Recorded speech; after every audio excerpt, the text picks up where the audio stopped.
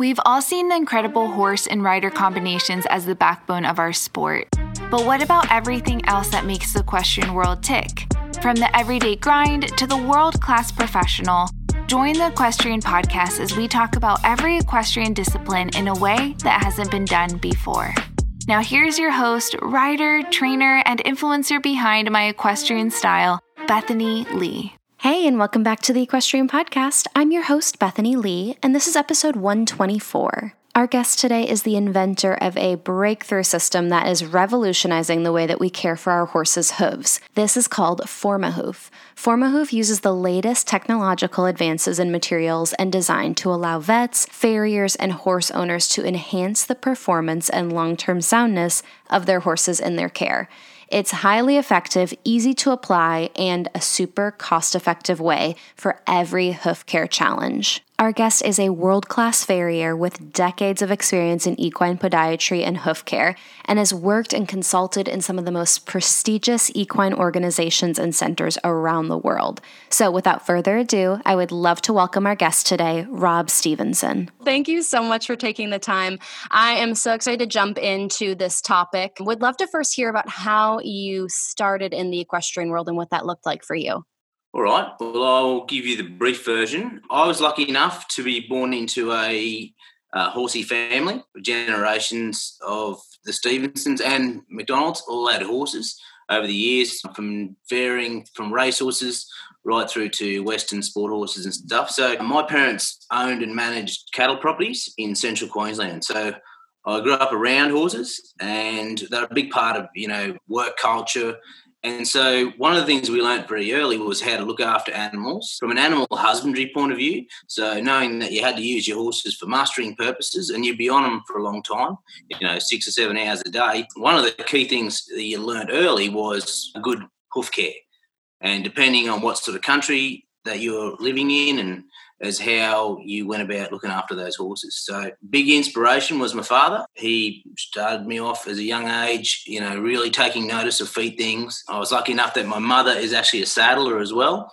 So we had an overall whole horse sort of view. Yeah. And that gave me, the confidence to sort of look at things, new things, ask questions. And when you've, spent just hours on horses and you get to try out a few things when you're younger and make mistakes, in those sort of environments, I was really lucky, travelled a lot since. And as I've got older, I realised how lucky I was, really, to have a good background at the start. I then left, I went to boarding school. And then when I finished boarding school, I started working on cattle stations of my own and worked for big cattle companies, one called Hightsbury Pastoral Group in Australia. And they had cattle stations from Queensland up to the Northern Territory. And similar roles, we were riding a lot, looking after horses in what we call station plants here, where you've allocated 6 horses for your season and you had to look after those animals for the whole year, including shoeing and all the rest of it. So that's where we really got the rubber met the road with, actually doing farrowing and working on horses. Some of the places we used to work on in the territory, it's a place called Moolaloo, and they used to call it the Moon because it was just covered in rocks. And if you ever lost a shoe while you were at mustering, you had to get off your horse and you had to lead it for the rest of the day. And that was not much fun. So shoeing was the real key part in managing those horses and their soundness, just from a work point of view. I realised that I enjoyed shoeing, and I then went on a rural exchange program to the US and spent 9 months, my best part of 9 months in Montana. And then I went down to Kentucky and attended the Kentucky Horseshoeing School with Mitch Taylor. And that really opened my eyes to what was real podiatry. And I learned my blacksmithing and gave me a really good start from a theory and an anatomy point of view. Yeah, and from there I went back to Australia and worked with several farriers around Queensland, Key Swan. And then I started my own business. And then through the Australian training program, you do what's called a recognition of prior learning. So you have all your prior learning, and then you've got to do full-time for 8 years as a farrier, and then work with vets and have references. And as part of that process, I was working with Keith Swan, who was a senior farrier here in Australia, and he used to take us up to the equine hospital in Oakey, and I got to treat laminitis cases and got to start to understand that aspect of the industry. Previously, I'd been shoeing a lot of gallopers, and speed horses, but this gave me another look at what other areas. I was then lucky enough to be offered a job in Dubai working for Sheikh Mohammed, and I went over there as part of my role was looking after broodmares and foals, and he had a stud farm in Oman, actually, just across the border, and he would fly in his broodmares and his stallions to the farm for 6 months of the year, and then he'd fly them back to Ireland so they could have the summer out of the heat. So they would be served in the UAE, they would go back for the summer and come back and then foal again in the UAE. So these horses had serious air miles. And the idea was to be able to have horses with UAE in their passport, bred. And we did. We had Group 1 champions bred in Dubai, which was really exciting. Things moved on. Then I was placed into the Dubai Equine Hospital as part of because you're working in an industry, you're basically working for a salary, so your job is to go and, look after these horses. So I was working in the equine hospital, and I did that for 10 years. And while I was there, as part of that process, we faced just about everything you could imagine when it comes to foot challenges. But the only thing you don't get in Dubai is grass founder, because there isn't a lot of grass. But there is many other injuries, causes of laminitis, support limb laminitis, toxic overload, all manner of challenges to feet. And Dubai is a very different place because basically Sheikh Mohammed owns the whole thing. And one of the things you learned very early in the piece was that not to tell Sheikh Mohammed it was going to cost him too much to fix his horse, because he would say very quickly, don't tell me how much money I have. I own the whole hospital. And the fact that you are just making excuses means you can go. So everyone learned that very quickly. That was not a mindset he tolerated, and he wanted, he really encouraged people to think outside the box. And so as part of my role, I was going to trade shows. I'd been working on a couple of, I then met my business partners who had a really big 3D printing company, and we went through what was a development role, an accelerated development role around creating what were feet.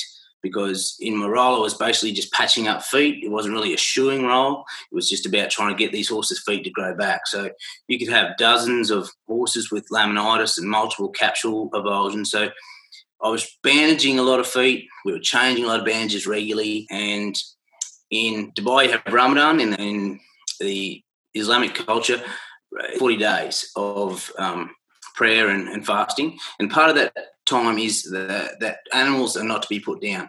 So if you've got dozens and dozens of horses with bandage changes, you have to be changing these horses' bandages regularly, and it's quite labour intensive, as you can imagine, especially when a lot of your helpers aren't eating and drinking all day. It can be a horrible day, I can tell you that much. So we were looking to create something that could go on their feet, that they could move around in, even at that acute stage. You could keep medicine on the bottom of their feet where the abscesses were going to break out, but you could get them up and moving. And that was one of the first things we learned from rehabbing these cases was movement was key.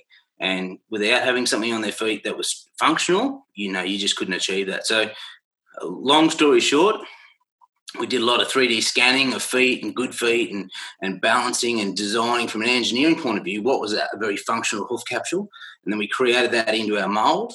And that's what we were then putting onto the feet. So what was happening, form was following function. So you would see the feet that were growing out were of that good balanced shape because the mould itself was holding them together, allowing to grow some sole depth, keep medication in place, and have these horses, regenerate, get up and move, because horses are not designed to lay down a lot. And if they spend a long time down, they get rubs on their hips, they start to get colic, you have all these complications. So getting these horses up and moving was a key. And as soon as we went away from thinking about shoes and then thinking about what was a foot and what was a functional foot, these horses just turned around. I mean, it was just a complete night and day change to our rehab rates. And to be honest, the management hours that went into them was completely changed as well. So, it was a long journey, but extremely lucky that, His Highness loves his horses as much as he does. Mm-hmm. And, we pushed through and created something that, has given us the chance to give other people the ability to manage horses around the world. So, it's been a really good journey. Wow. And then what did you find? Was there like a big experimentation process of what to make these molds out of? Oh, my goodness. That's another massive story. But yes, there is huge engineering. When you look at a horse's foot, you don't realise how much functional movement and engineering there is in it. And we were looking at different products with different types of stuff. But what we were trying to do is find something that, number one, their foot could grow in, and B, because we used so much of it, did no harm. So there was no osmotic issues. So we went to the dairy industry because you can't have any osmosis between the chemicals into the cows because they do a lot of feet patching in cows. And if you have a strong chemical reaction, it goes into the cows and then shows up in the milk. Yeah. So big no. So we went that way. We said we want zero osmotic exchange between the material and the animal, and we don't need that much adhesion. So we could look at using different products. So polyurethane became the best, essentially, because it doesn't damage the foot, and we can use a lot of it, and it doesn't, have those hangover effects of other really strong glues where you lose a lot of mass out of your feet because they are really good glues, and they basically you lose a layer of foot each time you use them. Right. So yeah, and then we structurally, horses are heavy, and one thing you learn from a lameness game, as soon as you get one sound, everyone wants to send it as fast as it possibly can, as quick as it can. Mm-hmm. So they would leave my care at the hospital and then they go back out into training, and then we'd have to adapt a new style. And that's where we started to really refine what we have now is our meshing system and our 3D printed sock system. This gave us like a Rio and concrete style, so you had a much stronger application that because the mesh runs through the entire structure, it's completely connected to itself, so you can't have half of it fly off. Or, it all maintains itself and then functions like a hoof capsule. Yeah, and that being the key. Anything that's too rigid contracts the feet and stops them moving. But if you've got the right material and the right substrate in your mesh and you've got concavity in your mold shapes, the foot can sink down into them and then retract back without splitting them and cracking them in half. And so you've still got to have that movement, but you can't have it just crack and fall apart. So it was some hell of a journey, Yeah. It will certainly humble you when you think you're going well. I mean, you talk about this story, and obviously you summarized a very big story and in lots of different pieces and moving parts to it. How long did this process take from when you were in Dubai to when you had a product that you could potentially have for anyone? Look, the original work was probably done 10 years ago, but when we really started to get serious, and is when my business partners came on board, and they had a business that was designed around aerospace, 3D printing, military stuff. So they had access to really good technology. So you could scan things down to a millionth of a micron.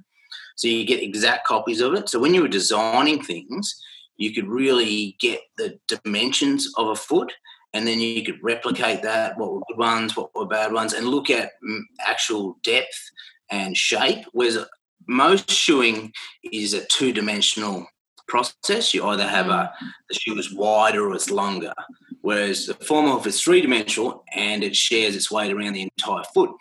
So that process took us about 3 years to really fire and get going. So, yeah, it'll be nearly 4 years. But, yeah, so launching the business, seriously, kicking off, going to do the whole startup thing, we've been full-time now for 2 years. Amazing. Yeah. So when you are looking at a horse to see if they would be a good candidate for something like this, I mean, what seems to be like a normal horse that would need this? You know what? The horses pick themselves a lot of the time. Yeah. In fact, they're the ones that are hobbling around the paddock. The horses that have thin soles, very flat, thin soles and underrun heels, really like the ability to have their foot lifted off the ground. And that's what the FormaHoof does. Yeah. It basically forms it around the foot, but in that form there's actual concavity in the base of it. So there's an airspace. And that airspace is what makes them sound. And that gives it the room for the foot to expand and contract and move and function like a hoof capsule. So anything that has a thin sole or compromised foot mass, they've just run out of foot. They just don't like to extend. They don't want to hit their heels because they're too sore. So basically it's a bit like dipping your finger in a wet wax, and it wraps around the foot completely, and then the mold gives it shape. So what you generally see is the foot's growing inside it, and then the material's doing the wearing process. And as that wears, it then slowly takes the shape of the mold, and as it fills out and it's not being worn out or have excessive weight on any part of it, it sort of really fills out as in a foot shape. So the heels that are underrun have a chance to be unloaded and become straight again. Sole that's really flat has a chance to have some dome in it because it's not weight bearing. And then your wall and all the rest of it has a bit of a chance to not be weight bearing, so it loses a lot of that flaring you see in horses. Because flaring's a weight-based thing, loading. So it controls a lot of that growth and stops that flaring. And most importantly, the sole process is that most of the time horses' feet get wet and dry going through the day. So as they get wet, they swell up, and they dry out, they crack, they shrink down. So you get little stress cracks up into the sole, and then the bacteria that's in the soil, it eats all the keratin in the world, and it's the reason we don't have, when the world's not covered in hair and toenails, it's very efficient. So it gets up in those little cracks and then starts to eat away, and then when you go to pick up the horse's foot and you touch it with your knife or a brush or a pick, it just all falls out.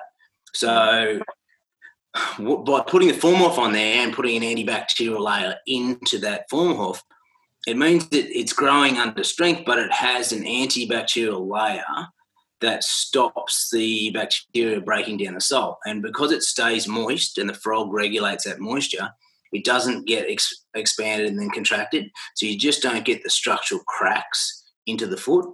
And that's what allows the foot that they're growing to stay in place and not just be, dust as you pick it up and fall out. Yeah. Okay, because I was going to ask you when you were talking about that, I was worried because I'm like, you know what, in Florida, like the moisture, the thrush, it's like such a big deal here. But yeah, that's so interesting.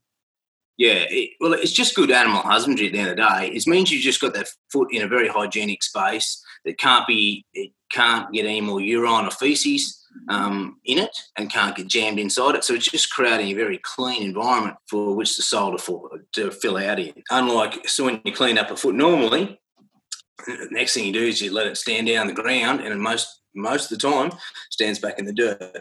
So all that cleaning that you've done is being undone, keeps it in place and just gives the foot a chance really just to grow some depth. Because most horses, that's what causes their lameness, is they've just run out of foot mass, whether it be heel mass or sole mass, or, they just don't have enough mass in the foot. And it's a remarkable organ in the foot, how it can regenerate itself given half a chance. It really is. Hold that thought, because I wanted to talk to you a little bit about our sponsor today, Lori Bergley of the Maryland Equestrian.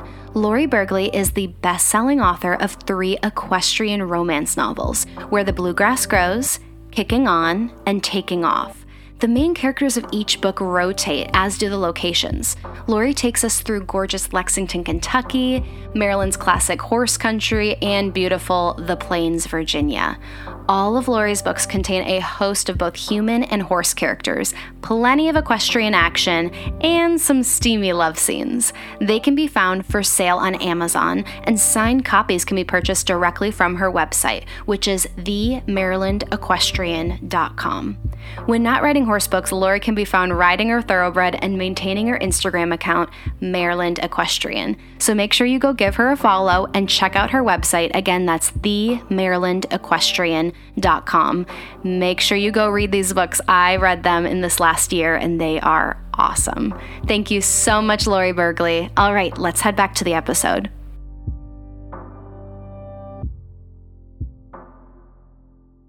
You must see tons of laminitis horses. Yes. Can you tell me a little bit about that process of the initial diagnosis and then how you go about caring for that horse? Yeah, a lot of the times we're seeing the horses at somewhat the, now, not when when I was at the equine hospital, you can preempt a lot of this stuff, and you would put applications in place, and there's other drugs that are available like Laminil and those sort of things that you can preempt a lot of it. But nowadays, most of our inquiries come in, and the horses are either chronic laminitic, they've had a problem for a long time. They're a family friend, the horse, and so they don't want to put them down. Mm-hmm. So you'll see a lot of distortion in their feet because laminitic horses are basically, they've lost that air pocket underneath the tip of their bone. And so they're basically pressing down bone on ground. And they'll do just about anything to not have that weight. So that's why you see laminitic horses rock back a lot, and they roll their heels under, and the toe starts to dish out, and you get a very odd-looking foot. A lot of them also grow extensive amounts of heel, and I think that's an innate way of them trying to get the bone off the ground. They're just trying to grow themselves out of trouble. But because they're rocking back a lot, you see that heel rolling under, and it's a constant issue that farriers and hoof care professionals struggle with, is the horse is growing these long heels and essentially exaggerating that rotation somewhat. Right. So what we look to do is when you put the FormaHoof on, understanding that you're going to have some necrotic tissue right there at the tip of P3 at the sole, because that's where the bruising's been. We like to put a medicated bandage in place. So if the abscess is going to bust, it busts into a medicated poultice, and then it can drain into there, and then the medication that's on there will then go on and treat the abscess. So once you've got that in place, you then put your FormaHoof mold over the top, and then that gives that functional space. So horses almost immediately become more comfortable because they have that airspace underneath the bone. You've addressed the wound area, given that it's going to bust out, because abscessing generally in my mind is a sign of healing, because these feet are now getting past some of that necrotic tissue that's been built up in there for ages. Sure. And they can move a bit more, and that starts to bust it and get it. And quite often they bust out at their sole, or they bust out at the top, just depending on where the abscess is positioned. And each laminitis case is different. But yeah, that's generally what we see. And then over a period of time, that foot will start to grow. And what's been the holy grail in laminitis recovery is trying to get good quality sole growth at the tip of P3, because generally you can't unload it enough where they're sound enough to then want to walk. But what we're seeing now is once they've gone through that abscessing process, they really do start to lay down some quality sole in that area. And because it's not weight-bearing and they're not having to use it and it's not making them sore, they can move a lot more freely, and that growth pattern really kicks off. So you get an immediate comfort change, but long-term you get a much better sole quality, and that is the holy grail. I mean, it's a bit, I'll say, like, hoof walls for show, soles for work. You know what I'm saying? They need that sole to live. The hoof wall, you can remove a whole lot of it and they're still all right. But you take a little piece of sole out of a horse, changes the whole dynamic. So creating false sole in there, creating a prosthetic sole essentially, and then a medicated space seems to be where we've had our most success. And it's being repeatable, that people can handle that as an application without having to be like an unbelievable blacksmith or, an amazing vet.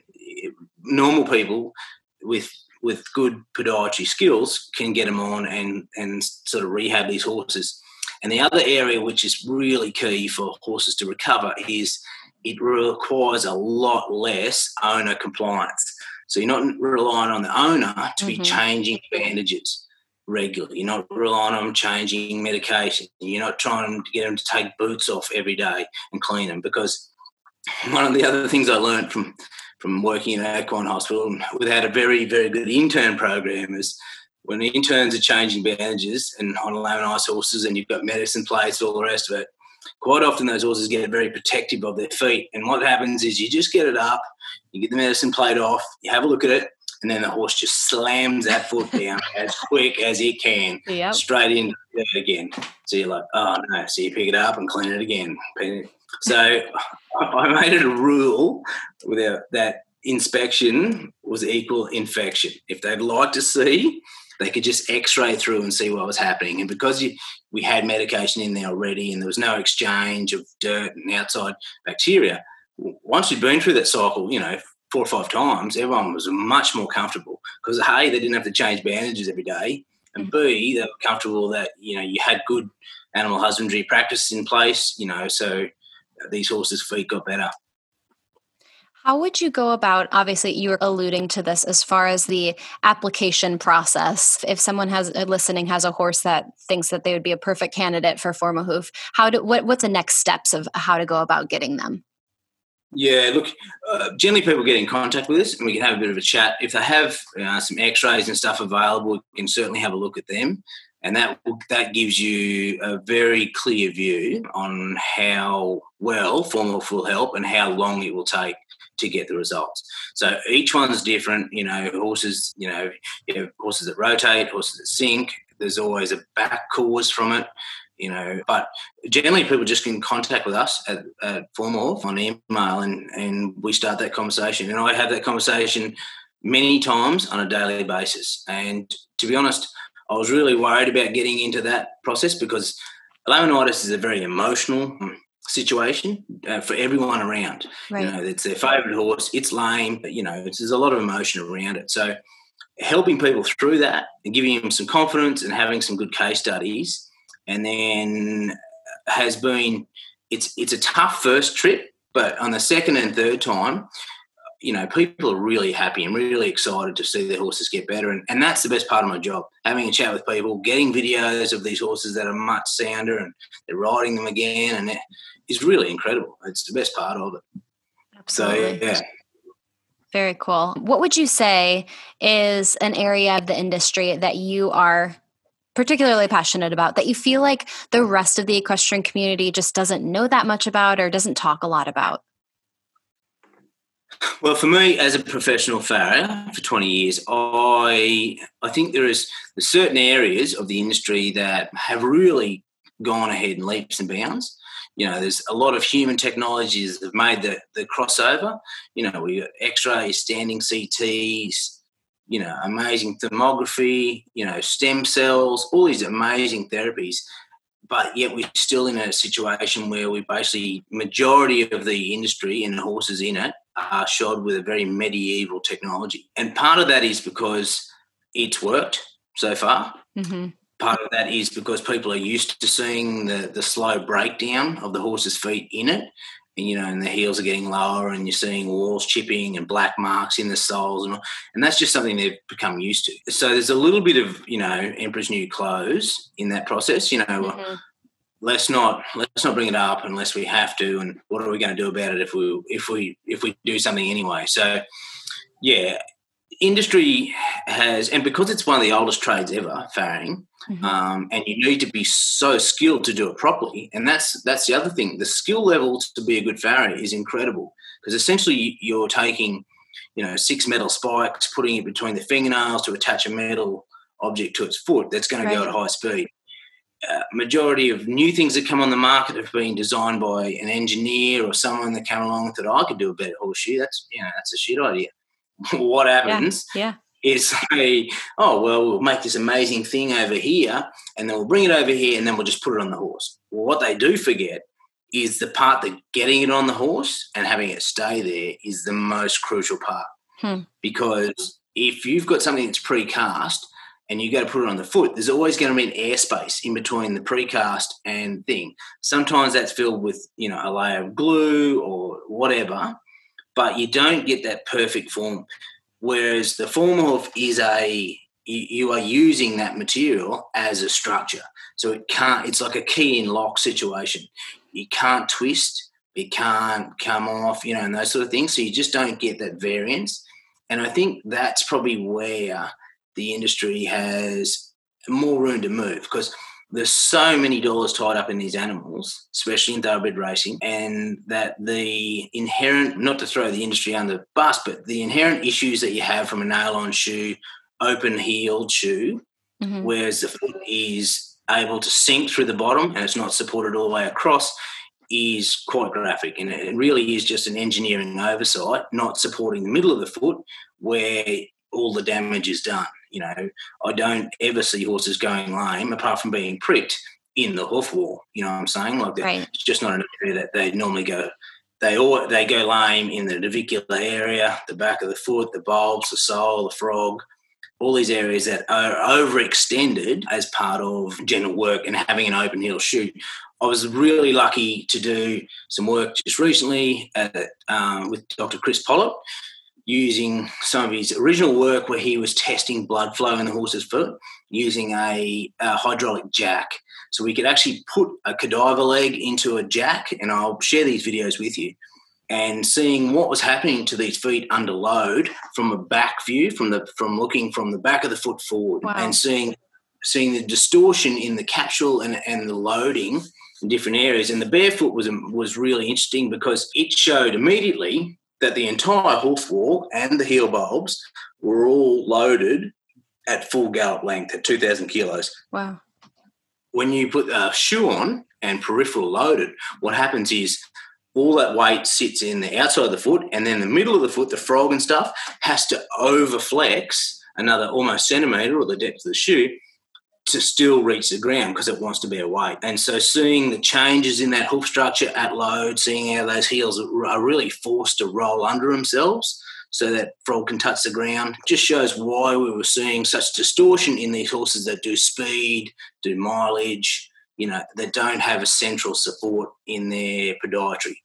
So one thing that was really clear to me was that the better you can share the weight across the entire capsule, the better that foot will be. And I think that's where we've been really lucky, is because we're forming the FormaHoof on the entire foot on site, you don't get that rubbing or movement in between the substrate and the foot, because it's gone exactly, it moves with it. Whereas everything else you put on, the foot still moves, but it moves against, whether it be the shoe or the plastic or the pad or whatever, whereas the FormaHoof goes on and moves with it.